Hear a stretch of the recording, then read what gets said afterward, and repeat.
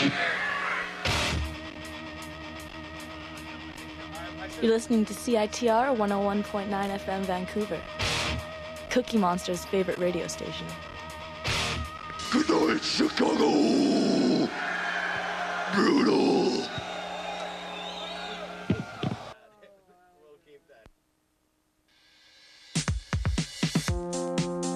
Hello out there. How are you? Good Wednesday afternoon. My name is Tracy Fuller, and this is the Arts Report for Wednesday, January 14th. School is back in full swing these days, and we had a beautiful, beautiful day out here on the West Coast today. The sun was shining, no rain, very little snow. We have almost nothing left from when I had my bike report last week about how to handle the snow. The snow is almost entirely gone from the city, which I think most of us are happy about, But yes, today was a beautiful, beautiful sunshiny day, and so thank you for being here with me. And let's get right to the show for today. I haven't got as many items on the show this week as I did last week. However, I do think that the content is just as exciting and interesting, so I hope you agree. But first up, I can hardly believe that it is almost upon us again, but the 2009 Push International Performing Arts Festival will be kicking off next Tuesday. That's right. This January 20th in Vancouver. This annual festival brings visionary, genre-bending, startling, and original artists from Canada and around the world right here to downtown Vancouver. The aim of the festival is to engage and enrich audiences with adventurous contemporary performances while promoting cultural exchange and development. Norman Armour is the executive director of the 2009 Push Festival, and I reached him earlier today to give us a little bit of the history about the festival and also to give us a preview of what 2009 has in store. So here's our conversation that we had a little earlier today. So, Norman, thanks for speaking with me today. Sure. For listeners who haven't heard of the Push Festival before, can you explain what it is? Well, first off, it's a multidisciplinary festival. It happens annually in this January, February time. It involves artists from around Vancouver, but also across Canada and internationally. It's a combination of theater, dance, music, and interdisciplinary things. And why would you say it's different from other performing arts festivals that you'd find in other places around Canada or in the world? Well, most festivals tend to be sort of a one kind of genre or discipline. They might be a jazz festival or they're solely a dance festival. And Push is multidisciplinary, so it's a combination of things. It's also a combination of original work from elsewhere, but also work that we've commissioned. It's curated. And then it also, peculiar to out here on the West Coast, it has also a sense of the kind of the region, the Cascadia region. So this year we have people from Seattle and Portland, as well as Victoria, Nelson, Calgary. Right. And the original festival sort of started way back in 2003. Can you give me a sense of what kind of different animal it probably was back then compared to what it is now? Well, certainly part of it was, as being a different animal, it was certainly smaller. I can't remember the exact number of pieces, but we might have had, say, 5 groups in the festival. This year we have 18 shows in the main program, and we also have Club Push, which is completely new, and that is involving 16 different groups and 7 indie bands. So it's grown considerably. Last year we had 24,000 people attend the festival. We now have a much larger staff. We have certainly a profile within the city as a signature event. And we also have a very vibrant sort of marketplace networking event called the Push Assembly, which happens at the end of the festival for 5 days. This year it's February 4th to 8th. And that involves that sort of networking, sharing of ideas, new projects and such. And we have out-of-town presenters and buyers coming in from across Canada and internationally. That's something that wasn't around in the beginnings of the festival. Right. And there is an implicit belief behind the festival's mandate, I guess, that does think that exceptional artists really can change the lives and change societies. In this high-tech, high-speed world, do you still think that's the case? Absolutely. I mean, the festival's interesting this year in the range of work that it has, the style, the aesthetics, but also the content.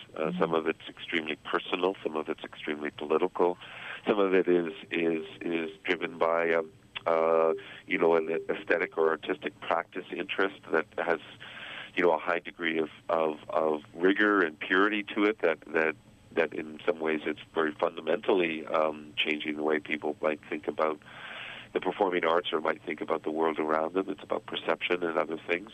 So we really do have a firm belief. I mean, the festival is nothing if it's not the artists at the center of it, the work that we program, the work that we help to animate. And we have a number of projects this year that are very much about community engagement, whether it's Cheryl Lierendale's Walkabout piece and the CD release that's we're hosting in partnership with the Grunt Gallery, or That Night Follows Day, which involves 17 kids, ages 8 to 14, with a internationally commissioned script, and this is the English language premiere. Or it's the Children's Choice Awards, which is a follow-up to last year's Haircuts by Children, working with kids from Bridgeview Elementary School in Surrey. So we really do believe in it. Art and the artists and the vision and the things that they are wishing to speak to and how they wish to speak to it in a very contemporary way is very much at the center of the festival. Is this why you start off your comment in the Push Guide with Darwish's quote, "Live your days and not your dreams"? Yeah, it's we don't from the beginning kind of say, okay, we're going to program this type of festival, and it's going to have this kind of spirit to it, and in any given year, whether it's thematically or a collection of various works. But what happens is that you're drawn to certain things. Serendipity comes to play. Opportunities to bring in certain artists are given to you by other presenters who you might be networking with. And so what often happens is that when the program is locked down and confirmed, and one takes a look at it, and one starts to see sort of strains or threads of thematics that are running through it. And the idea of living your days, not your dreams, was one that seemed to really sort of bring forward many of the choices in this year's festival and much of the kind of, I guess, ultimately the intent of this year's programming. Great. And so for you specifically, is there one highlight or one performance that you're really, really looking forward to this year? Well, I'll rather than say a single show, Club Push. Club Push. Is it's got some extraordinary artists in it, and as I sort of mentioned earlier, they're certainly from Vancouver, from Seattle, Portland, Victoria, Calgary, Montreal, Toronto, New York, and it's a real eclectic group of people who are doing work and doing pieces that we feel really benefit from a kind of intimate setting that's got a real energy, a real club feel to it. Right. And we've got up on our website, all the links, MySpace stuff, and all of those kinds of things. But I think I think the club has really got a lot to offer. It's very affordable, at $20 a shot, and after 11 it's free, which is when we tend to bring on the indie bands. Mm-hmm. And I really, really encourage people to take a good look and a little background look at some of the artists in there. There's some extraordinary artists that we have, including the launch of the club on the 27th of January, 27th of January, with Taylor Mack, who is just a legend in New York and many other places, and we've got him for 2 nights. Right. Well, I definitely encourage people to get out there, and thank you so much for joining me. Oh, you're welcome, and it's great to be working with CITR, and it's another way, for us to make the festival meaningful is to work in partnership with really stellar organizations in the city, and CITR is definitely one of them, so we're really proud to be working with you guys this year. We appreciate it, and over the next couple of weeks, we'll definitely be having lots of coverage at the Push, and we hope to see all of our listeners out there. Fantastic. All right. Well, thanks. You have a great day now, Norman. Yeah, you too. The 2009 Push International Performing Arts Festival starts next Tuesday, January 20th, and runs until February 8th. The performances are happening in venues and locations all over the city, so check out the website, pushfestival.ca, and download the brochure to find out how, when, and where you can get involved. Club Push runs from January 27th to February 7th at Performance Works, and it features lots of local and international talents, including CITR's own DJ Betty Ford, The Awkward Stage, Veda Healy, Jeff Berner, Hooliganship, Gunshy, Wood Pigeon, and many, many more. So be sure to get out there and check it out. I will be out there, as will my dance critic Melanie Cooksdorf and my theater critic Paul Riviere. And we will all be coming back in the next couple of weeks with lots of information about what's going on around Vancouver's Push International Performing Arts Festival. All right. Well, now that my show is an hour long rather than a piddly little half hour, I'm going to take the opportunity to put a little bit more music into the show. And what I'd like to do is each week feature artists who will be performing in Vancouver and give you a little taste of what you might be able to head out to the concert halls to see and to support our local artists and maybe the less heard of artists that are always passing through the city and who are always worth listening to. So let's start with a local favorite. Vancouver's Wintermitts formed way back in 2005. They have 2 albums under their belts. Their debut album, Cascadia Fault, was released in 2007, and their new album, Heirloom, came out last year. It brings a bilingual musical chairs approach to instrumentation, and it was produced by Sean Cole from You Say Party, We Say Die, and co-produced by Future from the Be Good Tanyas. Now, on the website, it says, listeners, there is a caution to you. It says, listeners, beware. Some tracks on this latest Wintermitts effort will cause head-nodding hypnosis, while others still will leave you wishing you understood French or with the desire to plant a tree in your own front yard. Alors, avec cet avertissement, voici Que toi de les Wintermitts. Merci beaucoup.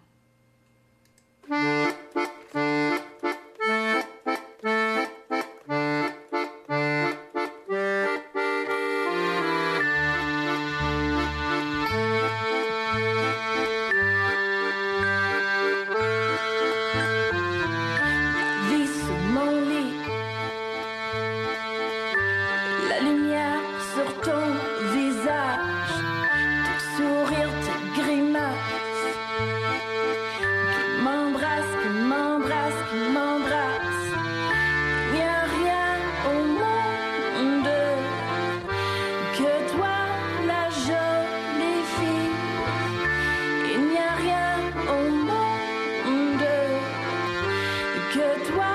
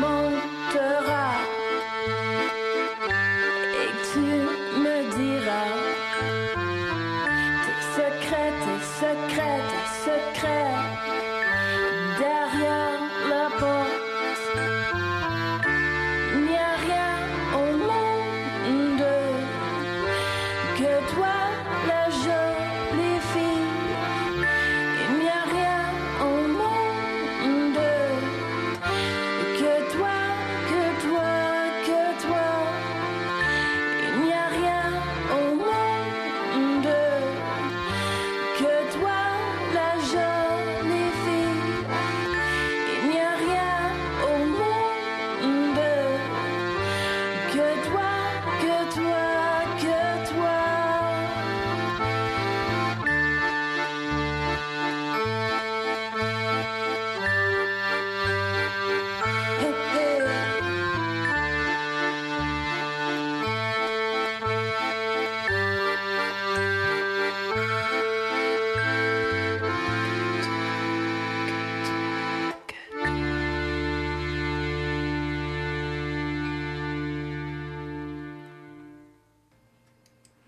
That was the Vancouver's Wintermitts. They will be performing at Richards on Richards this Friday night, and I believe there are tickets available at Zulu and Red Cat Records.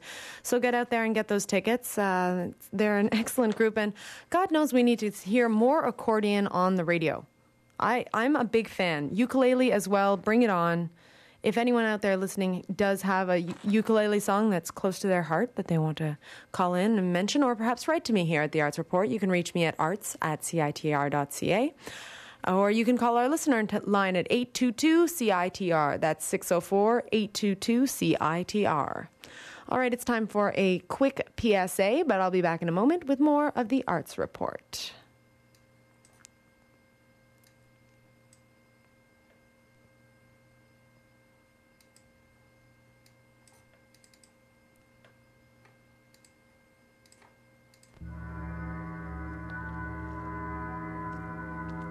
Cineworks Independent Filmmaker Society is excited to present The Soft Revolution, an interactive cinematic installation by Vancouver-based media artists Brian Johnson and Anthony Roberts. A 3-channel vignette-based film, The Soft Revolution's dramatic and often comedic character-driven vignettes based on the Taoist principles of the I Ching show the pivotal experiences of a year in the life of a vibrant, complicated Gulf Islands family. An immersive cinematic experience, The Soft Revolution explodes the frame of traditional cinema by allowing for avenues of immediacy and improvisation formerly unattainable in the media of film. The show opens on January 22nd at 7 p.m. at the Interurban Gallery on 1 East Hastings Street. The artists will be in attendance.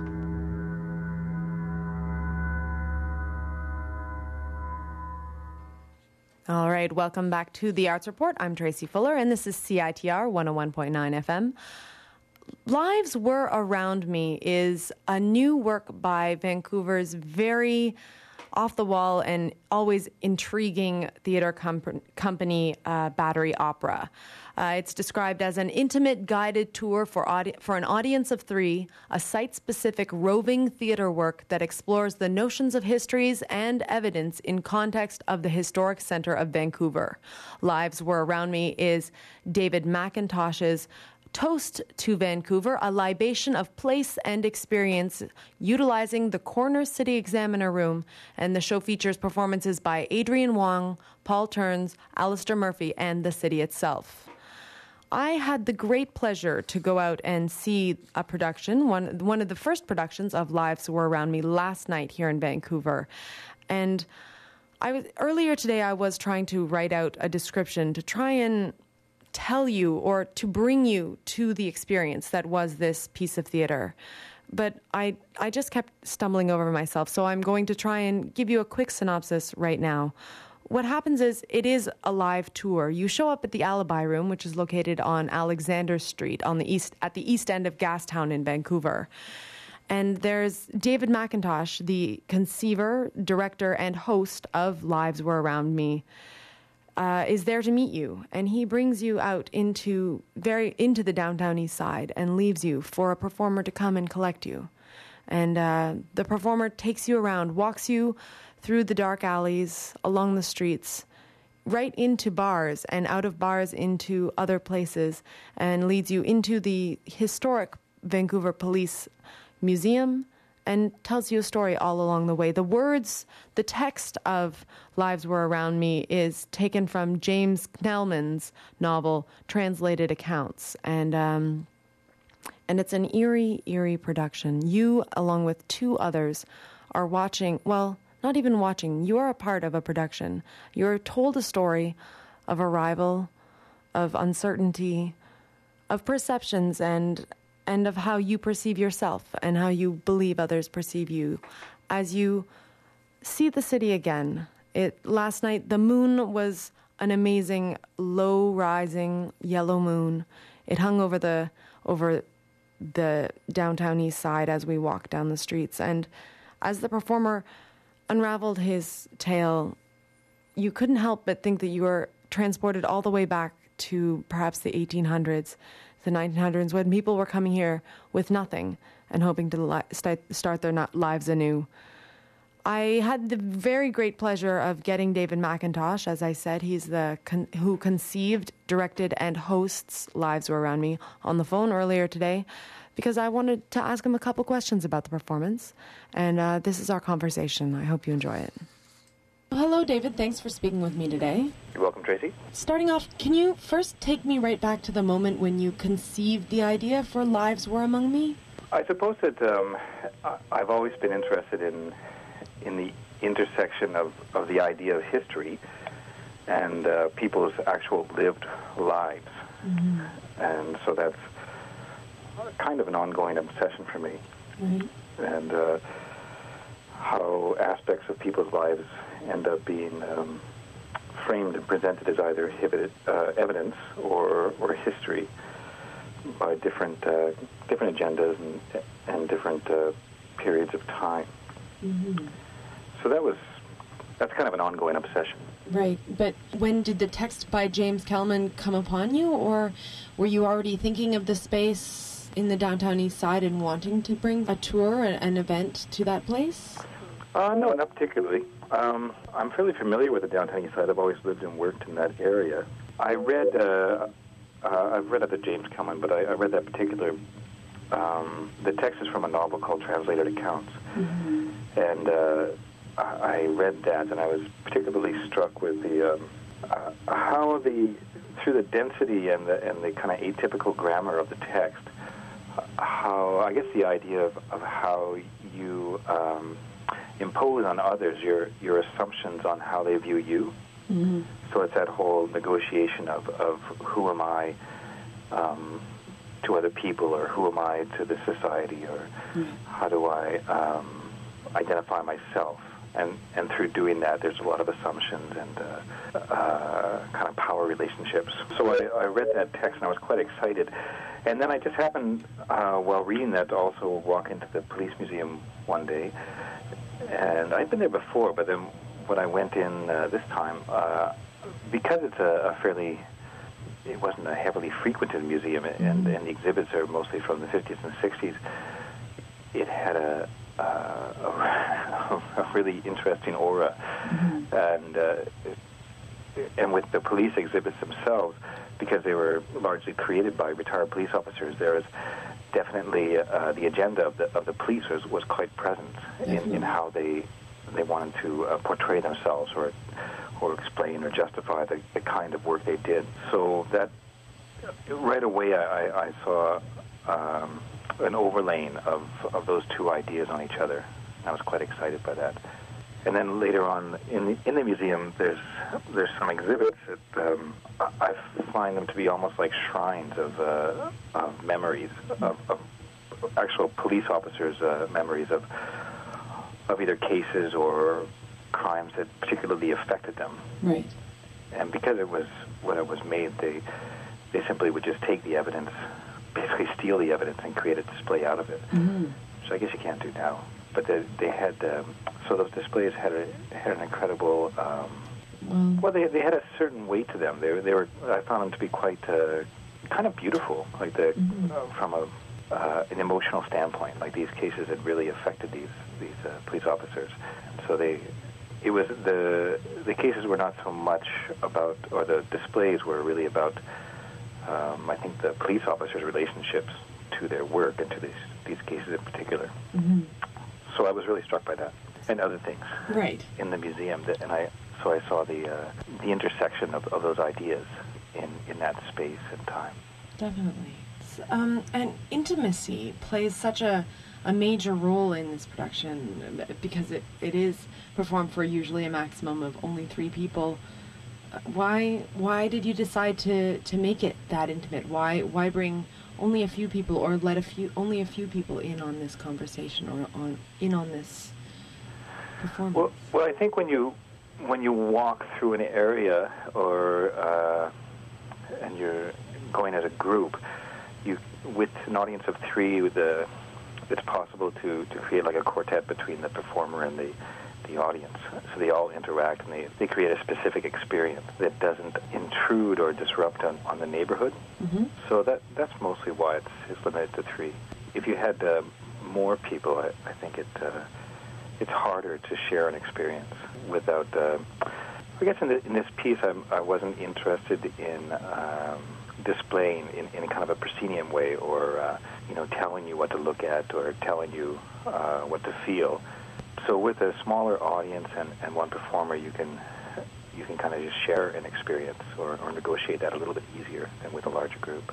Mm-hmm. And without the sort of box theater mentality, for an audience member at least, there is sort of a question in your mind whether you should be devoting your entire attention to the space of the actor and the space where the performance is emanating from, or how you interact with your own freedom to engage in what's going on around you, what you pay attention to. I found that very interesting. Yeah, those tensions are very interesting to me as well. Mm-hmm. Have you ever been upstaged, perhaps, by the space? There's a part of the production goes through a live bar where seemingly none of the people who are there playing pool or drinking their drinks have anything to do with the story being told, or walking down Hastings, etc.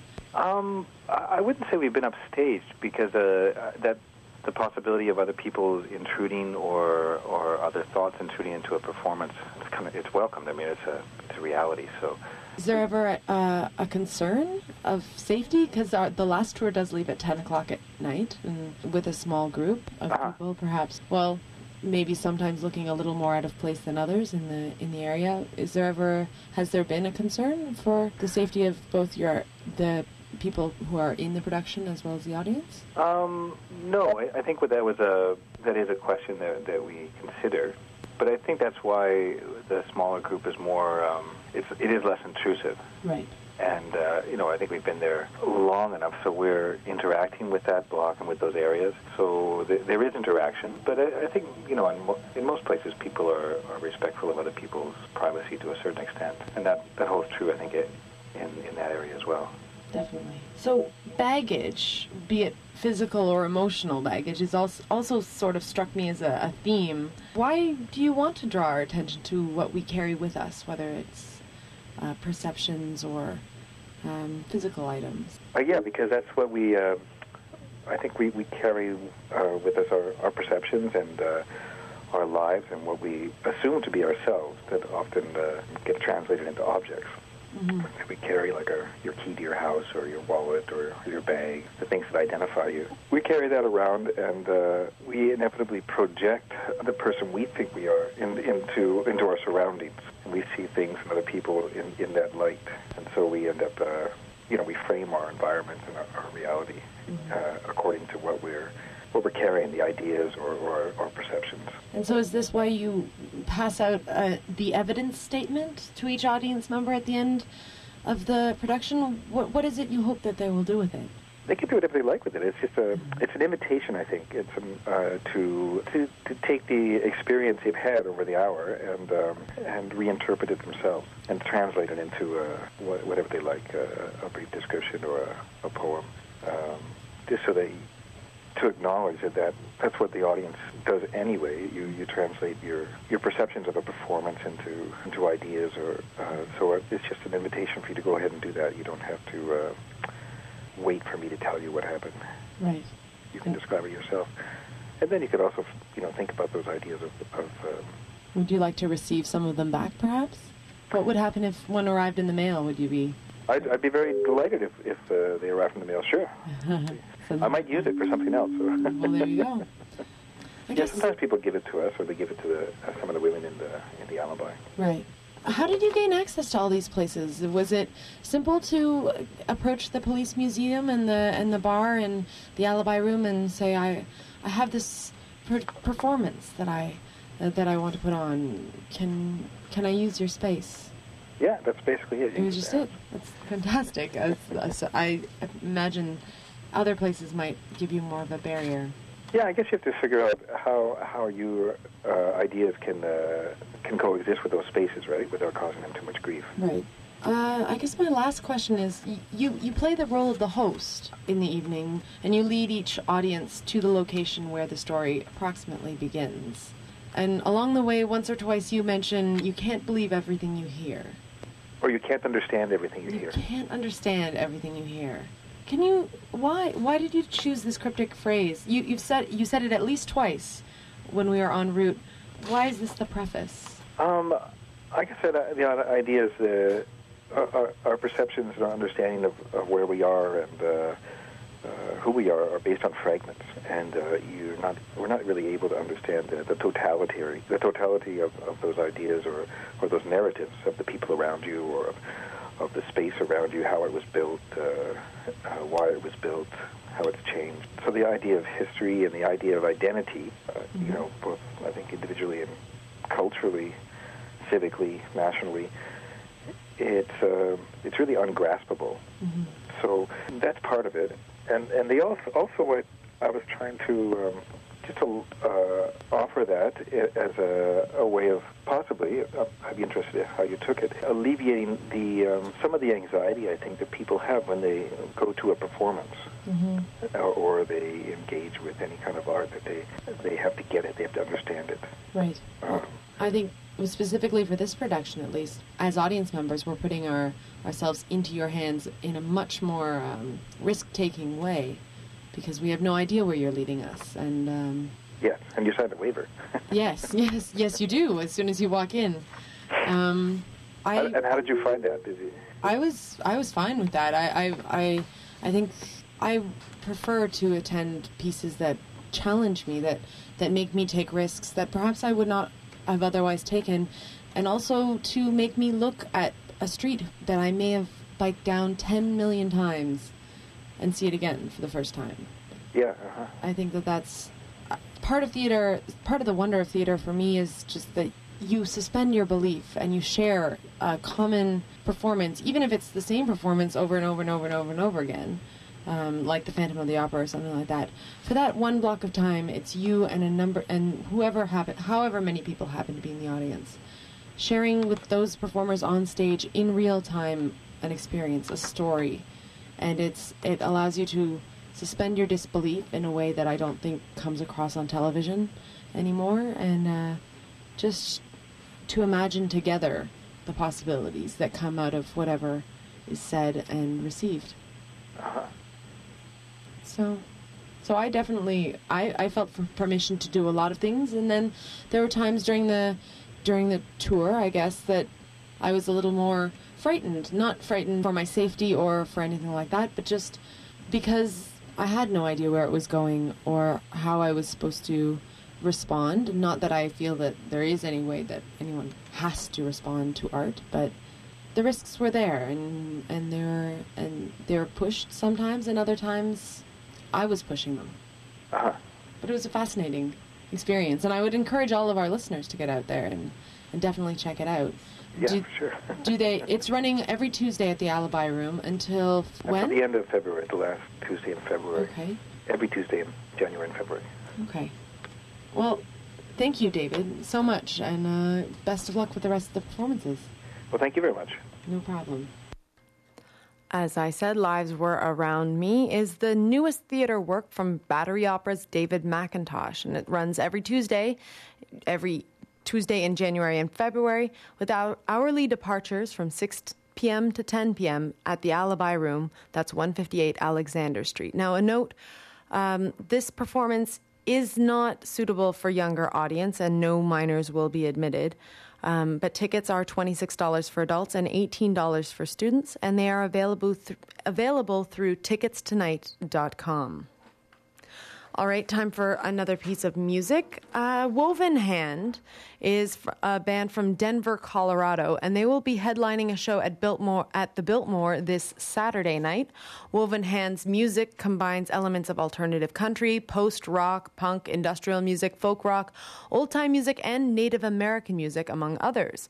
And Wikipedia describes their music as dark, gloomy, dreamy, organic, and atmospheric. And definitely after going through the Lives Were Around Me theater experience, I felt that this song, which is off of Woven Hand's new album 10 Stones, would be a perfect fit for the previous interview. It's called Quiet Nights of Quiet Stars, and I hope you enjoy it.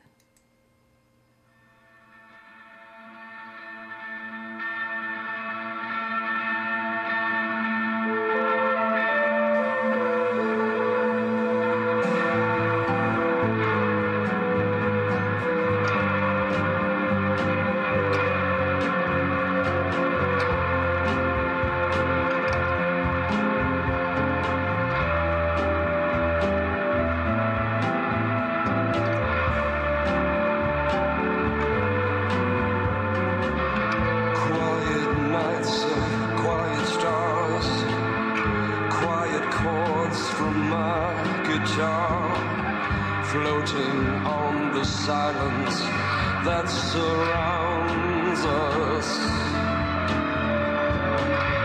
Quiet thoughts and quiet dreams, quiet walks by quiet streams, and the window looking on the mountain and the sea. How lovely, this is where I want to be, here with you so close to me, until the final flicker of life's ember. I, who was lost and lonely, believing life was only a bitter tragic joke, have found with you the meaning of existence, my love.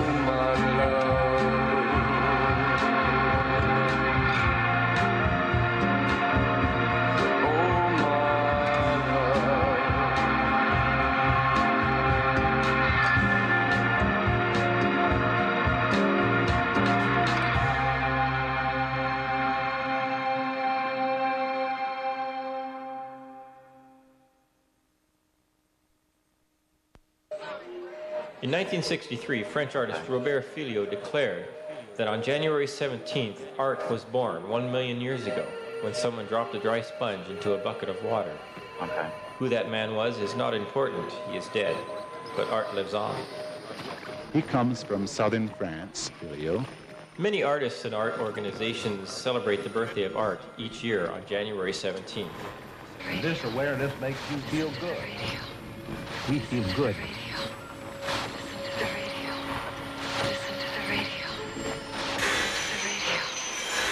Now, I will electrify the grid. Saturday, January 17th, CITR 101.9 Vancouver unwraps another 24 hours of radio art.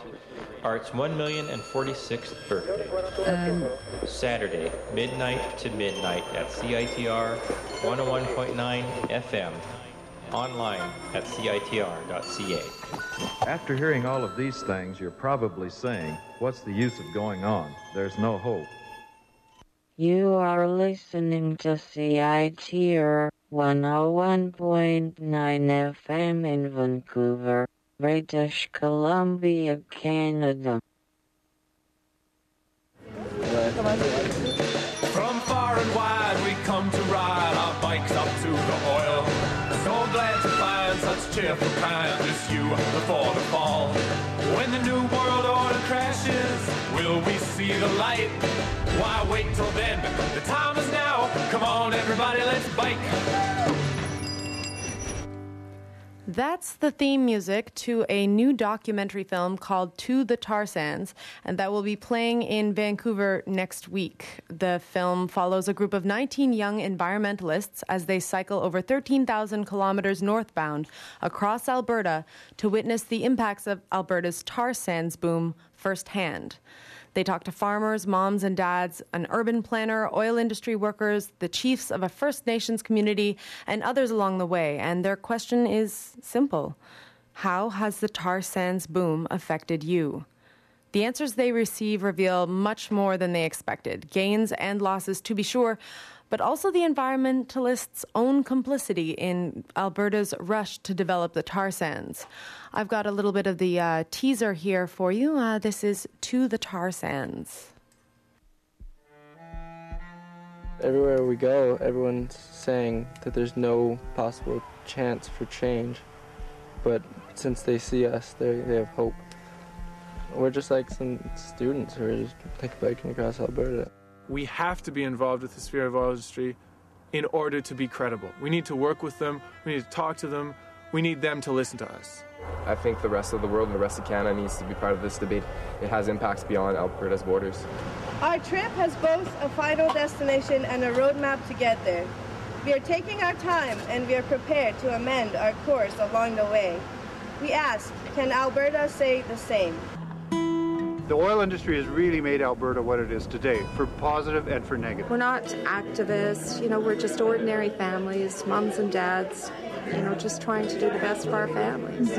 This community's success is tied to the oil sands development, and that's the only option we have. It's a boom for few on farms.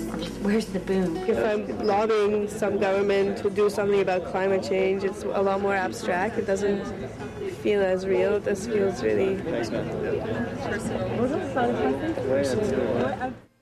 Jodie Martinson directed and produced To the Tar Sands.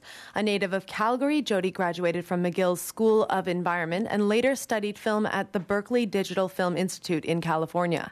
She is working towards her Master's of Journalism degree right here at UBC. And Jodie has joined me in the CITR studios this afternoon. Thank you so much for being here, Jodie. Thank you. Thanks for talking to me. No problem. So please start off by telling me, how did this project come about? Yeah, well, I was interested in the tar sands. I remember hearing about it actually when I was still in Montreal, and Elizabeth May came to speak. And at that time, she was still involved with the Sierra Club, not at her post now as the Green Party leader. And I remember her saying, "This is the biggest environmental issue in Canada," and I had never heard of it. And yet, as an Albertan that cares about environmental issues, I was kind of ashamed. Right. So I spent the next year digging into it as much as I could. And during that time, I made my first little documentary and kind of suffered all the bumps that come along with that. And what was that one about? It was about recycling at McGill. Okay. And we kind of did an investigative report into why recycling wasn't working there for a university that prides itself on environmental responsibility, both educating students but also practicing it. And we found some real inconsistencies. And so we did a little expose on that and learned a lot about kind of the craft through trial and error. Right. And it was a bit of a crash course. And so so going from that, I had it in my mind to make a film about the tar sands. And at that point, no one was really talking about them. And so I wrote up a few things and sent them off to try to raise some money for it, and really to no success. And during that time, the tar sands exploded in the media. Right. And so everyone was talking about them, and they were the big environmental issue, just like Elizabeth May had said would happen. And so I thought, well, I'll shelve this project because there's far better documentary filmmakers making stories about this right now.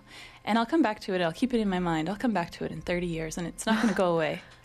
And then out of the blue, I got an email from a friend who said, we're organizing this bike trip to raise awareness, but also to learn about the tar sands across Alberta. And we want someone to come with a camera and film it. So I said, okay, well, I think I'm going to quit my job and go on this trip. And then a few weeks later, we were there starting the trip.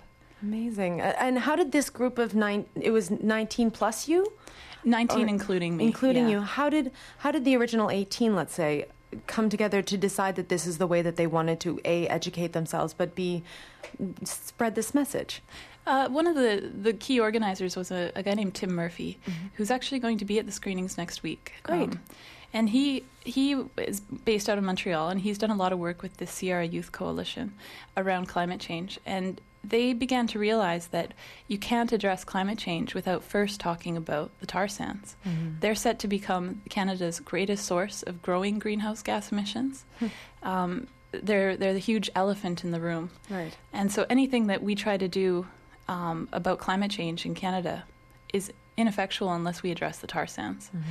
So he decided that he would organize this cross-Alberta bike trip, and that he would get as many young people as possible to come along and explore with him. And he saw us as journalists and as fact-finders more than as activists. but of course activism was a huge part of what we were doing. Mm-hmm. So they kind of came together over the internet over the course of the year. We had people from as far away as we had an American from the East Coast. We had people from Halifax, people from Vancouver, of course, and then we had even one guy from California who happened to meet one of the cyclists on the train, Mm-hmm.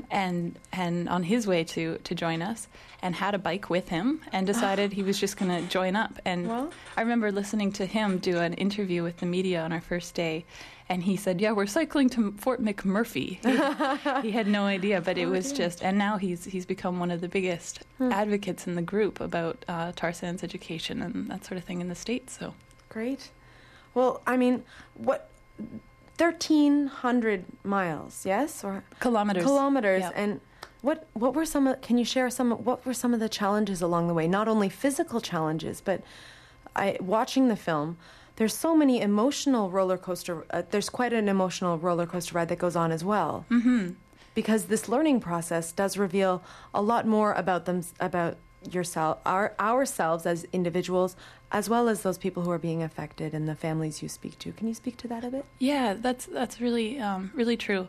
We had, I think, a lot of us were young people in a bit of an in-between stage of our lives. A lot were either coming out of university, going into universities, figuring out, what kind of careers we want, but also trying to answer some really fundamental questions about what kind of world we want. Right. And I think that's, I guess, at the heart of activism. And so what we experienced was a bunch of, internal and battles with each other about how to do this, how to talk about the tar sands, how to deal with people who, we were really aligned with the workers in Alberta, and we didn't want to say shut down the tar sands, tomorrow, because we knew that meant that lots of people in Alberta were unemployed, right. and it had rippling effects all across Canada. And so we had all these, conflicting pressures and concerns to deal with. So that was on the outside, but then also within us, it was a big question about how can we best affect change? How can we deal with the complexity of a climate that demands that we stop burning carbon, and yet an economy that requires jobs for people? So all those sorts of things we're really wrestling with on the trip, and then we of course had a diversity of opinions. Definitely. And how to make a film about it was another question. How to, how to raise awareness, what we should say to the media, all of that. You've raised so many interesting points, because I think that's a space that a lot of, and I don't want to say just young people, but a lot of people are coming to now, when depending on whether you're between jobs or just finishing school or wherever you are in your life, people are trying to figure out how to best live their lives and how to devote yourself to causes you believe in, which more and more people, thankfully, are believing that things need to change in the way that we are living our lives and how the world is being run, and how we take care of our environment and what that means. And I think coming at the end of the film, I'm not going to give anything away, so to speak, but it speaks to me as such a discussion piece, and I'm really glad to hear that there will be discussions after both of the screenings next week, because it's really just a jumping off point. That's right. I think That's right. And that's, the other thing, to speak to the point, it's not just young people. We thought maybe we'd attract a lot of young people along the way. And repeatedly, we found that it was people about our parents or even our grandparents' ages who were meeting with us. And so there was a real transferring of knowledge, if I can be so bold to say that. And the other thing that was happening was we were really humbled by, a lot of us live in cities, and so when we organize or protest or talk about things like the tar sands, it's in a really theoretical frame of mind, and so we can talk about climate change, and we talk globally about that. When you're dealing with something that's happening in your backyard, as so many people are, especially in northern Alberta, it's a different fight. Yeah. And so that was one of the things that was most humbling for us, and some of the most, powerful interviews we did or moments that we spent with people were people who have oil development going on in their backyards, saying things like, "I didn't want to be an activist. I'm a mom." Yeah. And I don't, I don't like that my phone rings every time I'm having dinner with my children for a comment on the tar sands or for a meeting or these things that local activists deal with. Right. That those of us who are in cities don't so much. I guess something that people listening might not understand, and which you get a really good sense of through the film, is just what it looks like when you get up there to Fort McMurray, and how this is just, we do deal with these issues with global warming and the tar sands. Unless you're there, no one has much of an idea of what this looks like and what it is like. Can you try and explain what you found when you finally arrived way up there? Sure, yeah. We actually did an airplane ride over it. So we both cycled on the highway through the tar sands, and then we did a tour by air. And we were all, I think, fairly prepared for it to be a bit of a lunar landscape. And I think that's a pretty accurate statement on what it looks like from the ground. But from the air, we're quite used to seeing environmental destruction from the air, because we fly over, fields, we fly over cities, and everything's very gridlocked and patterned. So I think we're quite used to that. But what was surprising to us about the air flight was that it was expansive, but it was only a fraction of what is proposed and already approved. And then, of course, the oil sands are now beginning to be developed in Saskatchewan, and Saskatchewan is having a lot of conversation about how to develop their oil sands. So it's really just a drop in the bucket at this point, and it is already that big. So that was something that was startling to us. Along the way, you were able to actually witness some of the response and like some positive effects that your route took. Specifically, I think it was Murray Lake. Murray Lake, That's yes, right. Exactly. Can you describe what happened there, and then I'll ask you another question. Sure. We were just outside of Alberta there, or outside of Edmonton, excuse me. There's a town called Fort Saskatchewan. And Fort Saskatchewan is the site of a bunch of upgraders, where the oil kind of goopy bitumen is upgraded into a more usable form. And sometimes the air quality in Fort Saskatchewan is worse than anywhere else in North America. Really? And sometimes it's they have all sorts of concerns about when something goes wrong. There's an alert system, but local people have said that alert system doesn't seem to work very well. So when we were there, that's also where actually the Premier of Alberta is based. So when we were there was a group of cottagers who were organizing a protest about a different form of oil production, which is being done in Alberta, and they wanted to protest in front of Stelmach's office. And so we organized with them and met them, and then it was it was quite a visually interesting protest. They had lots of young children and grandmas there, saying, "This is our cottage." And yeah, there's a wonderful scene where you actually focus in on all the feet stamping in this office, and you see little sandals, and then you see big trouser shoes, and it's just really effective to see the multi-generations that are involved in this fight. That's right, and they had they protested, and they had been raising these issues over a period of time. So it was not just this one protest, but within the week, the decision was overturned to allow this oil exploration on this lake, and they wrote us a nice email saying that they were grateful for the part we could play in that. And was that an isolated event along the way, or, I mean, I know that the trip resounded, and that there were many. That there must have been much action after the fact. But while you were on the trip, was there that response? Did you get a feeling like what you were doing was making a difference? Yeah, we did. And one of the things that was surprising to us was we kept being told by people, "Oh, you give us so much hope," or "We've been fighting this for years in Alberta, and we thought no one in Toronto or in the Maritimes cared about it." And so people coming from and I was the only Albertan on the trip, actually, so it was people from all across the country, and so there was a real sense that you young people being here shows us that you care, shows us that you support the work that local activists do in Alberta, and that you want to understand the issue more. So that was a really encouraging thing. As far as, radical changes in how the tar sands are being developed, we didn't succeed in changing anything about that, and people still work on it. The cyclists, another kind of group of cyclists with some returning, cycled again this past summer, and this time they took a different route, slightly different route, starting in Fort Chipewyan, which is where the largest, kind of where a bunch of the health effects are beginning to be felt. They're downstream of the tar sands, the First Nations community. And they screened the film and met with people and did a lot of more awareness campaign, a lot more of an activist campaign than what we did, which was a fact-finding mission, more than anything. So that continues.